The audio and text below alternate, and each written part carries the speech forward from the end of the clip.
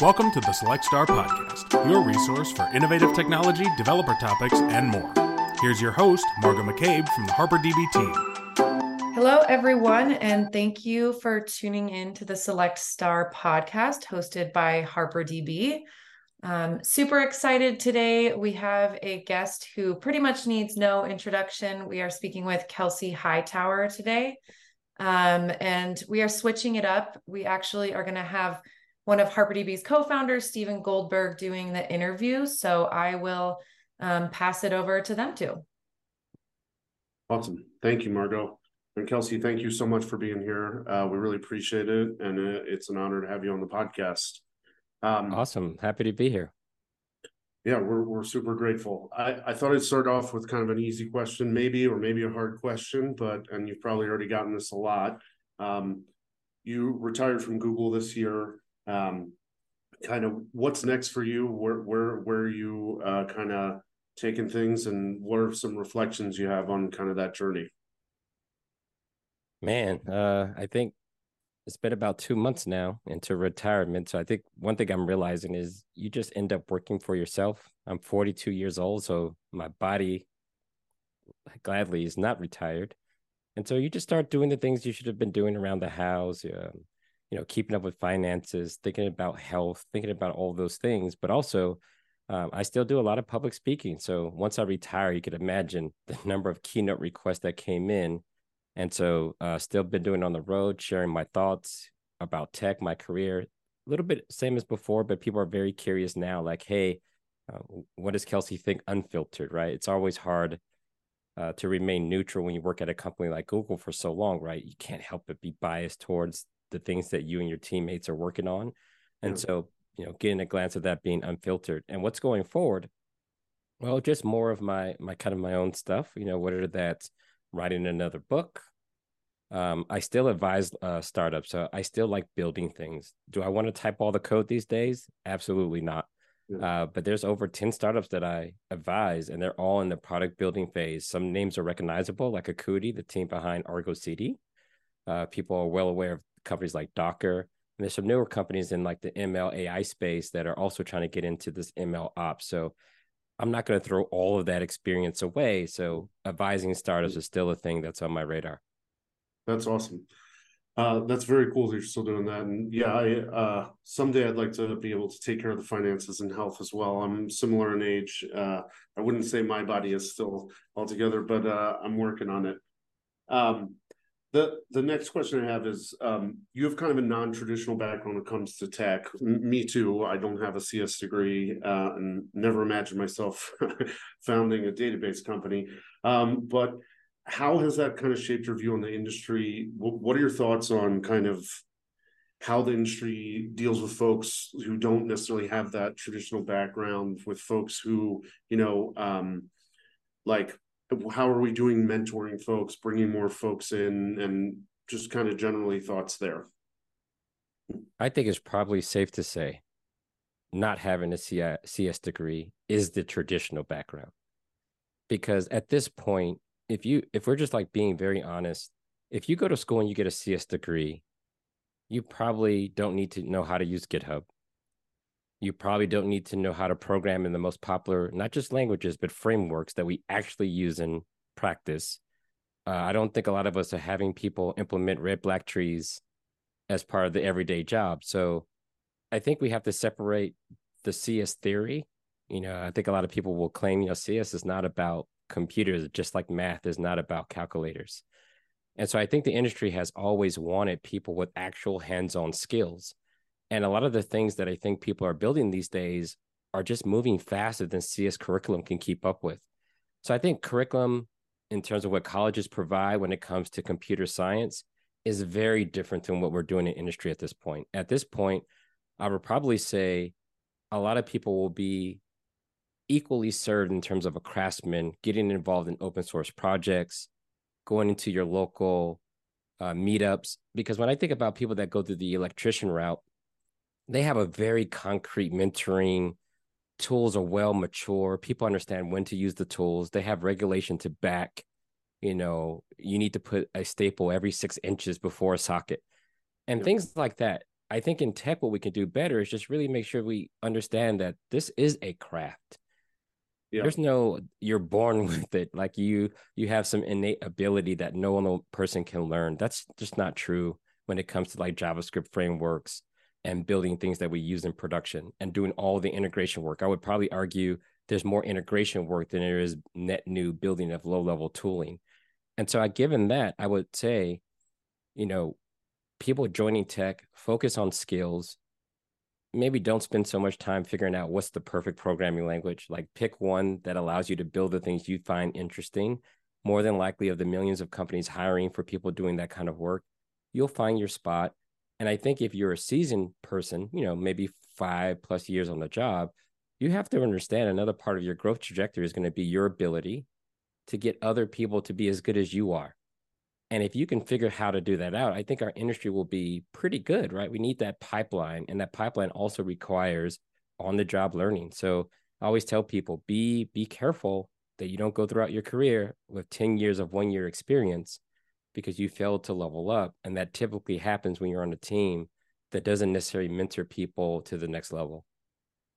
No, I love that answer, and I completely agree with you on that. When I actually started college as a CSS major, but I had learned to program when I was 13. And I remember they handed me a pencil and wanted me to write Java programs on pencil and paper, and I could barely write my name. And so that's all it took for me was that one experience, and I was out. But I totally agree with the path you're outlining, and I think mentorship and more hands-on and teaching people to be craftsmen and soft skills is a phenomenal way to go, and I'm hugely supportive of that. More on the technical side, and I apologize. Some of these questions are going to be a little bit selfish for us, and so maybe we're getting some free consulting.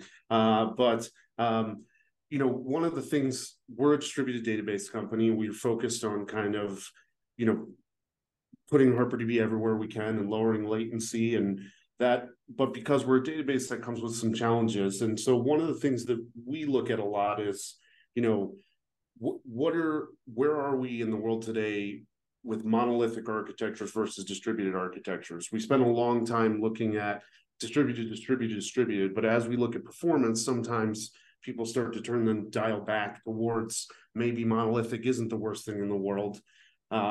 What are your thoughts there? Where do you see the trends going, and sort of how do you see edge computing being impacted by that? I mean, I think these buzzwords just kind of throw us off from the fundamentals a little bit.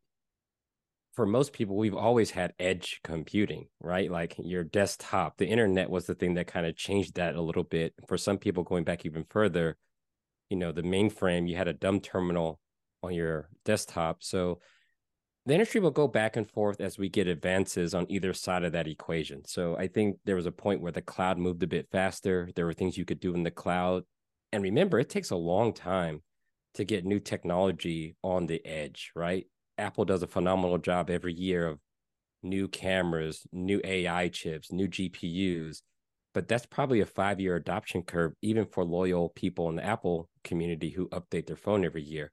So it takes a while. And then while we wait, we start doing things in the centralized world where we start enabling things like, you know, custom accelerators for model training. But then eventually that gets democratized and it's in every laptop. And so that pendulum will continue to go back and forth. I think the thing when it comes to microservices, that's a solution, I think, initially for a lot of people who just found themselves writing spaghetti code. It's easy to do.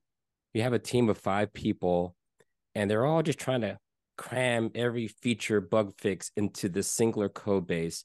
And you could try your best to do object-oriented programming, but you know how it goes. You reach into an implementation, you start modifying a method to do things it shouldn't do, a couple of if statements later, and now you have the spaghetti code. And eventually someone says, listen, I can't work in the same code base with you all. You make a mess. You know, I get it, the needs of production, bug fixes, but I'm trying to balance that with new functionality that may cause or require major refactors. I can't do that in the same code base. How about this? I'm going to take my logic out and I'm going to work over here. And honestly, that's not a big problem. If you think about just writing code modularly, like I am working on a user service, it's a module. It can be imported in a monolith, or it can be imported in a standalone binary. Fine. But I think people forget that big trade-off. The moment you split logic across the network, now you have to serialize the data, you have to secure the data, and then you have to make networking round trips. So by the laws of physics, it's going to have worse performance, period. I don't even know how people try to work that part out. You still have computers and logic that you have to deal with. So I think a lot of people are realizing having 5,000 microservices as a goal is insane. Having logical programming modules has always made sense. So I think what people are realizing is that, look, we should make modular code no matter what. And when it makes sense, maybe you bring the authorization module in process so you don't have to bounce around the wire to do authorization if your performance needs requires that. So to me, start with the monolith, but write modular code. So if I open up your IDE, what I should see is import service A, B, C, D. If you're using HTTP, you can route traffic to each of those services, and you can treat them like mini embedded microservices, right? They can all have their own database. They can all have their own config. Nothing stops you from doing that. But if the time ever came, let's say you want to integrate with the service that the SDK is only in Java, but everything you've written is in Python. You know what? As a team, we may get together and say, team, let's just use the JVM for this situation. And then that requires it to be on a standalone binary. And we get it. And we may deploy it on its own server. Or, in the days of Kubernetes, we may put that Java app as a sidecar right there on the same machine so we can cut down on some of the latency and just go over localhost. So that's just my thoughts around these architectural decisions. There's no best practice. There's just practice. I hear where you're coming from that, and I like that a lot. I think the next, and I kind of maybe misused a word there because you're right, the buzzwords do get a little bit confusing. And I think one of the other things I'm curious to get your thoughts on is, as we look at things like edge computing centers, or as there's sort of this land grab by the cloud service providers to say, I'm coming on in more and more locations, and I'm putting more and more edge compute out there. And containerization is making it possible to deploy your apps in smaller ways and smaller things. Don't you think that's going to reach kind of a breaking point at some point? There's only so many places you can put a data center on the planet. I'm going to need to put more and more hardware there. I guess my question is, what are your thoughts on what the sort of cloud service providers, the network service providers are kind of going to invest in next? And kind of where do we go from there is kind of my question. All right, so there's an opportunity. Right now, my laptop that I'm talking to you on right now is probably bigger than some people's data centers 15 years ago. My laptop is probably bigger than people's, at least your half rack that you had. So we know this compute footprints get bigger. And so what do you do with it? So if you're a cloud provider, forget cloud provider for a second. If you're a provider that has the capital to go chase these opportunities, you're going to chase them. So if a self-driving car network needs 5G low wave so they can go fast, then Ericsson or Google or Microsoft or Amazon is going to deploy micro towers so that cars can talk to each other. That will be a thing because the opportunity will be there. We have the tech, and now we need the investment. And so when we say cloud provider, I think we're also saying companies big enough to make $100 billion investments and get returns over a decade. Mom and pops are not doing that. So I think cloud provider has become the new ISP, right? If 20 years ago, we would be saying this about AT&T and Sprint, right? Like they would go out and build all this infrastructure, and then now we get mobile phones. So I think cloud providers are the customers that choose to partner with a cloud provider. They go and say, listen, we're Netflix. We want to deliver video anywhere in the world at 4K. We can't do that from one region in the world. We need you to go flood the earth with making that easy. And so in partnership with Equinix, ISPs, the cloud providers figure out how to move that footprint closer to all these things and put a UI on top. So the next Netflix that we end up with won't have to go figure out infrastructure. It will just be a thing. That won't stop. I think where you're going to end up with is Walmart will do it. I think right now we think of Google and the bookseller, Amazon. What happens when Walmart gets into the game? What happens when Burger King with all of their locations gets into the game, right? Because they have footprint, they have the physical assets. What's stopping them from being one of these points of presence where you can stream video and things like that? So I just think that's just a natural reaction to how humans work. And then the last thing I would say here is there's also the sovereignty problem, right? If you're a country that depends on another country for all your tech services, and tech is becoming a bigger part of your citizens' daily lives, you're probably going to be asking providers, and it's already happening, hey, you want a data center in Germany? It will be run 51% by German citizens. It will be on this soil, and the data will never leave. And so that's just natural, going to push more and more stuff to the edges. And the same will happen for cities and counties. And if you look at most people's homes, I have some Ubiquity gear, have my own hard drives in it for closed circuit cameras. Like, people have many data centers in their house. It's the worldwide Beowulf cluster, sort of, is what you end up with. I like that perspective. That is very interesting.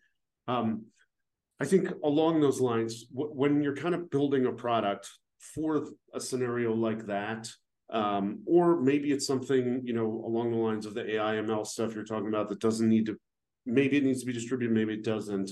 One of the things we always struggle with is there's all these amazing tools out there that you've spent a lot of your career, pioneering and like Kubernetes, but other things as well. And when do you make the decision when it comes to automating these pieces?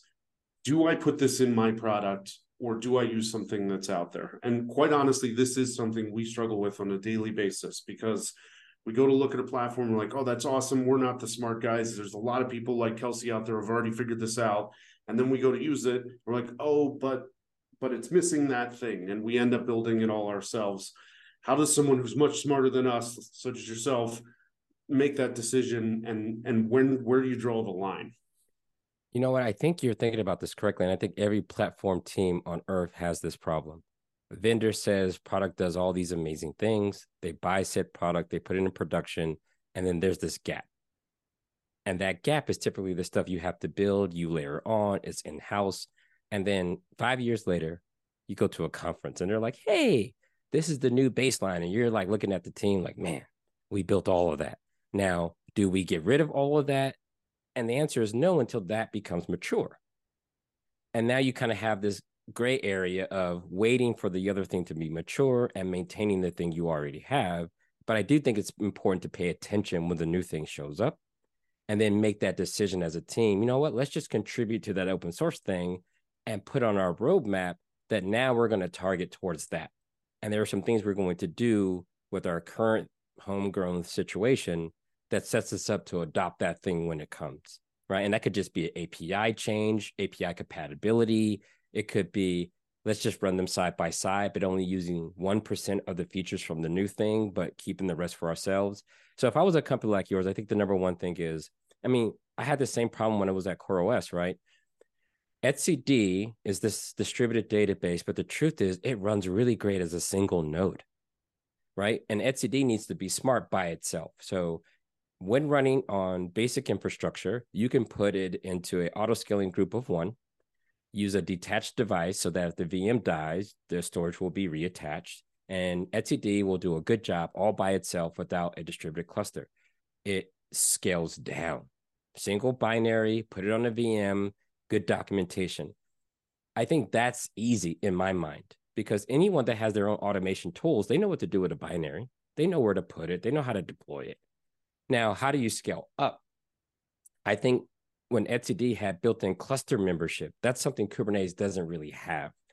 Kubernetes can keep 3 things running, but it has no idea which one is node 0, node 1, node 2.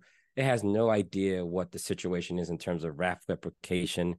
That's up to the database to be smart. So I think the way you complement all of these scenarios, you say, hey, look, if you want to run my database manually across 3 nodes, here's the flags you set when you don't have an orchestrator. If you do have an orchestrator, then we need to do less work on our side, and here's the flags you need for that scenario. But I would always have a situation where the manual experience is pretty good. It doesn't need to be easy. It needs to be good. these 12 flags on 3 VMs is going to get you what you need. Now, anyone that's really good at Kubernetes can take that documentation for manual mode and probably port it to the Kubernetes model. And then I think there's another discussion here is when do you build like the operator, right? There's been a lot of noise in the industry of like, oh man, we should have a Kubernetes operator for our database. And for those that are new to operators, if you ever go to the cloud and you click on RDS, right? RDS is like Amazon's control plane for Postgres or MySQL. And a lot of people think they're just getting this open source Postgres instance on a VM somewhere. Maybe that's part of it, but there's a whole control plane that's like, if it fails, make sure that it comes back up. Hourly snapshots to make sure your data is preserved, all kind of things to make sure that this thing stays up. All of that code, my guess, rivals the actual implementation of the database itself. And so that control plane complements the data plane. Kubernetes has part of the data plane, meaning we will take the container and put it on a VM. We will attach storage to the VM. That's like, I don't know, 30% of the data plane puzzle. But then your database is the 70% part, like you actually receive traffic and write bits to disk and possibly replicate and keep state under control, parse queries. Kubernetes knows nothing about that. That's on you. The other part of this is that how do you do upgrades? Ooh, again, I go back to manual mode should be very clear. Here's how you do upgrades manually. And I think when you work that out and you document it, you have a clear state machine. Take down node 1. Node 2 and 3 will continue to perform because of cap theorem. You upgrade node 1, it's going to reshuffle the bits on disk if necessary, but they're going to be backwards compatible with the older version. We support 2 versions, right? Back and forward. And so if you do that manually and it's nice experience manually, then I can debug and troubleshoot when automation tools fail, right? I have a break glass approach. And so to me, I would make sure, hey team, before we do any controllers or any operators, make sure the manual mode is clean. We'll use the manual mode to drive the operator. And now the operator is simply just going through that state machine. And if we're being honest with ourselves, computation is hard. In number of flags, in number of scenarios, in number of supported versions means that you're going to end up with like hundreds of thousands of operator code just going through the various transitions and states that the thing could be in. So I don't know, maybe you target day 1. We help it easy to install, get a decent configuration, but then after that, you got to go to manual mode for tuning. Maybe we'll handle upgrades if you're in a certain state. Our operator can go from state A to state B, but if you're trying to go from state A to state C, our operator's like, yo, you got to go to manual. I can't handle that permutation because it's too dangerous. This is your data we're talking about. That is what I think needs to be articulated when you're dealing with things like data. And so this is why I've always kind of discouraged people. Do not think Kubernetes is like this magical Band-Aid you rub on a database and it turns it into RDS. That's not what's happening. But if you're a database provider, you can do things that makes running something like your database in Kubernetes much easier, being explicit about where your data lives. If there's a wall file, write a head log, make sure that it's in a specific place. Can I decouple it from the data volume and have it on the disk and data on a detached one and then recover in another way? Health checks, please. Could you just put health checks in the app, make that easy? Little things like that give an operator a chance to pick not just Kubernetes, but whatever comes later. That you just made me feel a lot better, I guess I'll say. So we do provide, we've not built an operator. We do provide some stuff. We have a Docker container. We provide like some things for doing it yourself. On our service layer, we actually don't use Kubernetes. We'd like to at some point, but we've been so afraid about some of the things that you've said that we've kind of spent the last several years just focusing on kind of manual mode and getting it better. Because quite frankly, we're just scared, and people's data is critical to them. And you don't want to lose someone's data, and so we'd rather be putting things together with band-aids and chicken wire and stressing ourselves out than losing someone's data. So thank you. That is the relief, and I'm going to share that with our DevOps team for sure.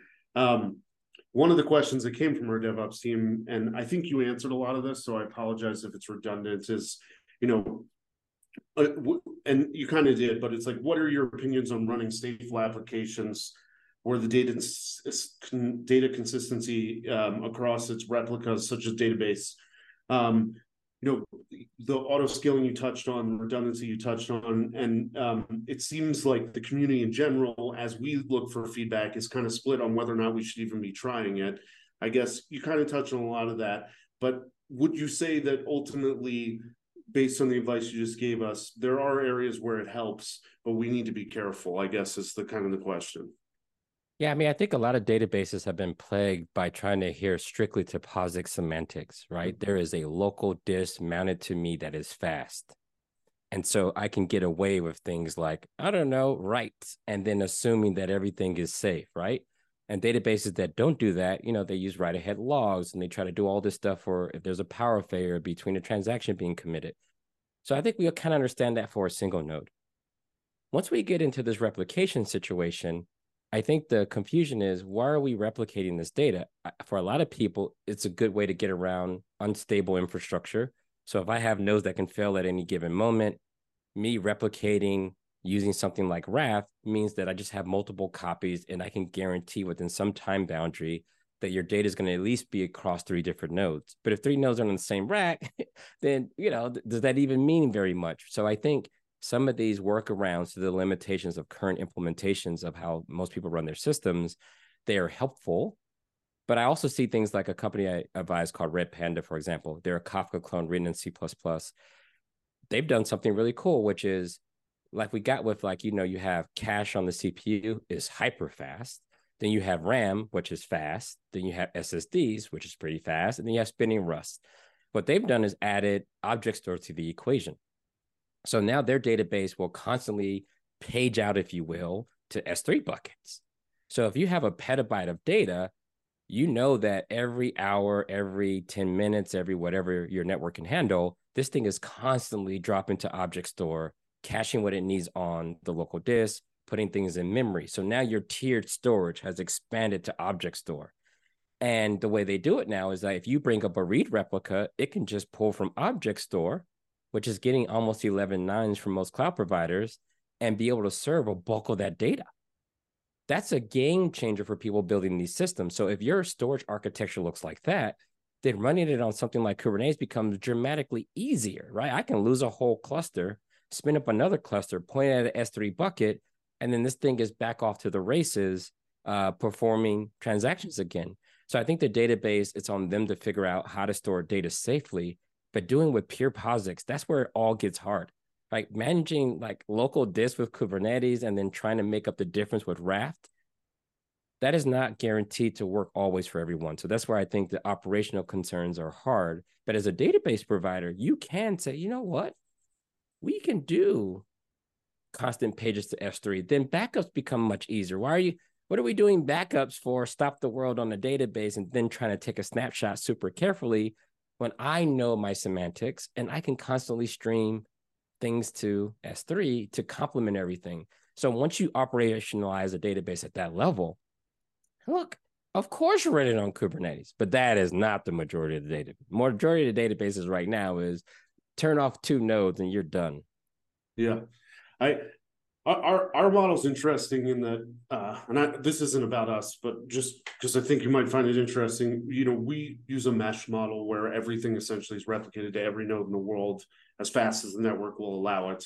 And so my thought has always been, I don't really care. If we lose a handful of nodes, it's always behind a load balancer. Typically, we're dealing with full replicas of the database. You might experience some lower latency, but once that node comes back on, we do have an entire catch-up routine. It can get back to state eventually, put it back in the load balancer, it's kind of good to go. And I battle this with the DevOps guys constantly because they can't, like, that scares the hell out of them. But I kind of feel like we should trust in that, especially considering the use cases we deal with are, it's gaming data. It's that type of data where 10 minutes from now, that actually doesn't even matter that much. And so that's kind of the areas we focus on. But one thing that you said that's really cool is your database is hyper specific and tuned for a set of use cases. I think the way people think about Postgres and MySQL, they try to use it as a substitute for specialized databases. Mm-hmm. And I think the thing you just said that resonates so well is that, look, we're making a storage trade-off. We're going to spin that data 3x. I think things like cockroach DB, they may decide like, hey, we don't want to store the same data multiple times, because then a petabyte means 3 petabytes in the 3-node cluster. Whereas I think it could be 2 if you were to, shard your data in a certain way on the back end. You're saying, hey, that's too complicated, or it's not reliable for the use cases we want to deal with. We just replicate the data everywhere. And for gaming situations, all the clients and servers probably want the same data. Why not send it to all the nodes? And then you can deal with 2 out of 3 going down and still having common state across the last standing node. But I think that's the stuff that people have to think about and say, given that architecture, it may lend itself to more favorable conditions in a hostile environment. Yeah, exactly. And like, I think Cockroach is an incredible product. People look at Cockroach and HarperDB a lot at the same time. And, we'll often say you should use Cockroach for this use case because they've made certain decisions that make a lot more sense, like a fintech use case with Cockroach is globally acidic. And I know why they do the things they do. I think one of the things that's interesting about solving these problems is you have to remember what is the business problem and the functional problem I'm trying to solve. Now I can go back to the technical, not the other way around. I have not really consistently written lines of code in 2 or 3 years. So I kind of have gotten to the point where my opinion doesn't matter as much, but I still try and get people to kind of pan out that way. But I really appreciate your insight on that. I know we're kind of running out of time. And so the last question which we hadn't planned to ask you, but I'd love to ask you is, what advice would you give yourself 20 years ago? If you could talk to that person, what would you say to yourself, and kind of what advice would you give you? I mean, I think for me, if I were to rewind the clock, given how appreciative of where I am today, if I went back 20 years, I would say all the struggles, that's where the stories come from. All the things that don't work, that's where the stories come from. All the challenges, all the imperfections, that's the only thing that makes this stuff interesting. If you went through a perfect life, you don't really have much interesting to say. It's like, yeah, everything was all set for me. I never had an outage in production. I'd never written a bug before. I never fixed a bug before. That you can't get a lot of experience from that. So I think going back 20 years, I'm like, it's going to be an amazing ride. Pay attention to the details, all the human interactions about whether we should use Jenkins or this other thing, all of those human interactions around how decisions get made, the outcomes of those decisions, whether they were good or bad, how could you have improved? But I think a lot of people are just kind of going from junior to senior way too fast. Right. I think, of course, look, go get your money. I get it. But there's a lot to learn. There's lots of nuance. So when people say I'm a senior engineer, I would like that to be wrapped up in some experience, some fails, some successes, some learnings. And I think if you let it bake, it'll come out the oven just right. So I would imagine 20 years ago, I'd be like, yo, dude, it's going to be dope in 20 years from now. But don't rush. None of these decisions at a low level matter, whether you do Go or Python. It doesn't matter as much as you actually building, executing, and getting some real experience. And you'll be able to take that with you to any walk of life. I love that. I love that. Thank you so much for being here. And it was wonderful to get to meet you. It's kind of, for me, this was an experience of my career that I'll get to remember for a long time. So I'm really grateful for your time. Awesome. And tell the team, thanks for having me on the podcast. And look, I mean, this is an exciting time to be in infrastructure. I remember when it was boring. The best we're going to get is a new version of Bash. And right now, everybody has so much opportunity right now. So hopefully they enjoy the ride with you. Thank you. Thanks for listening to Select Star, your resource for innovative technology and developer topics. You can find our episodes in all the usual places: Spotify, Apple, Google, RSS, and YouTube. Don't forget to rate, comment, subscribe, and share. You can learn more about HarperDB at harperdb.io.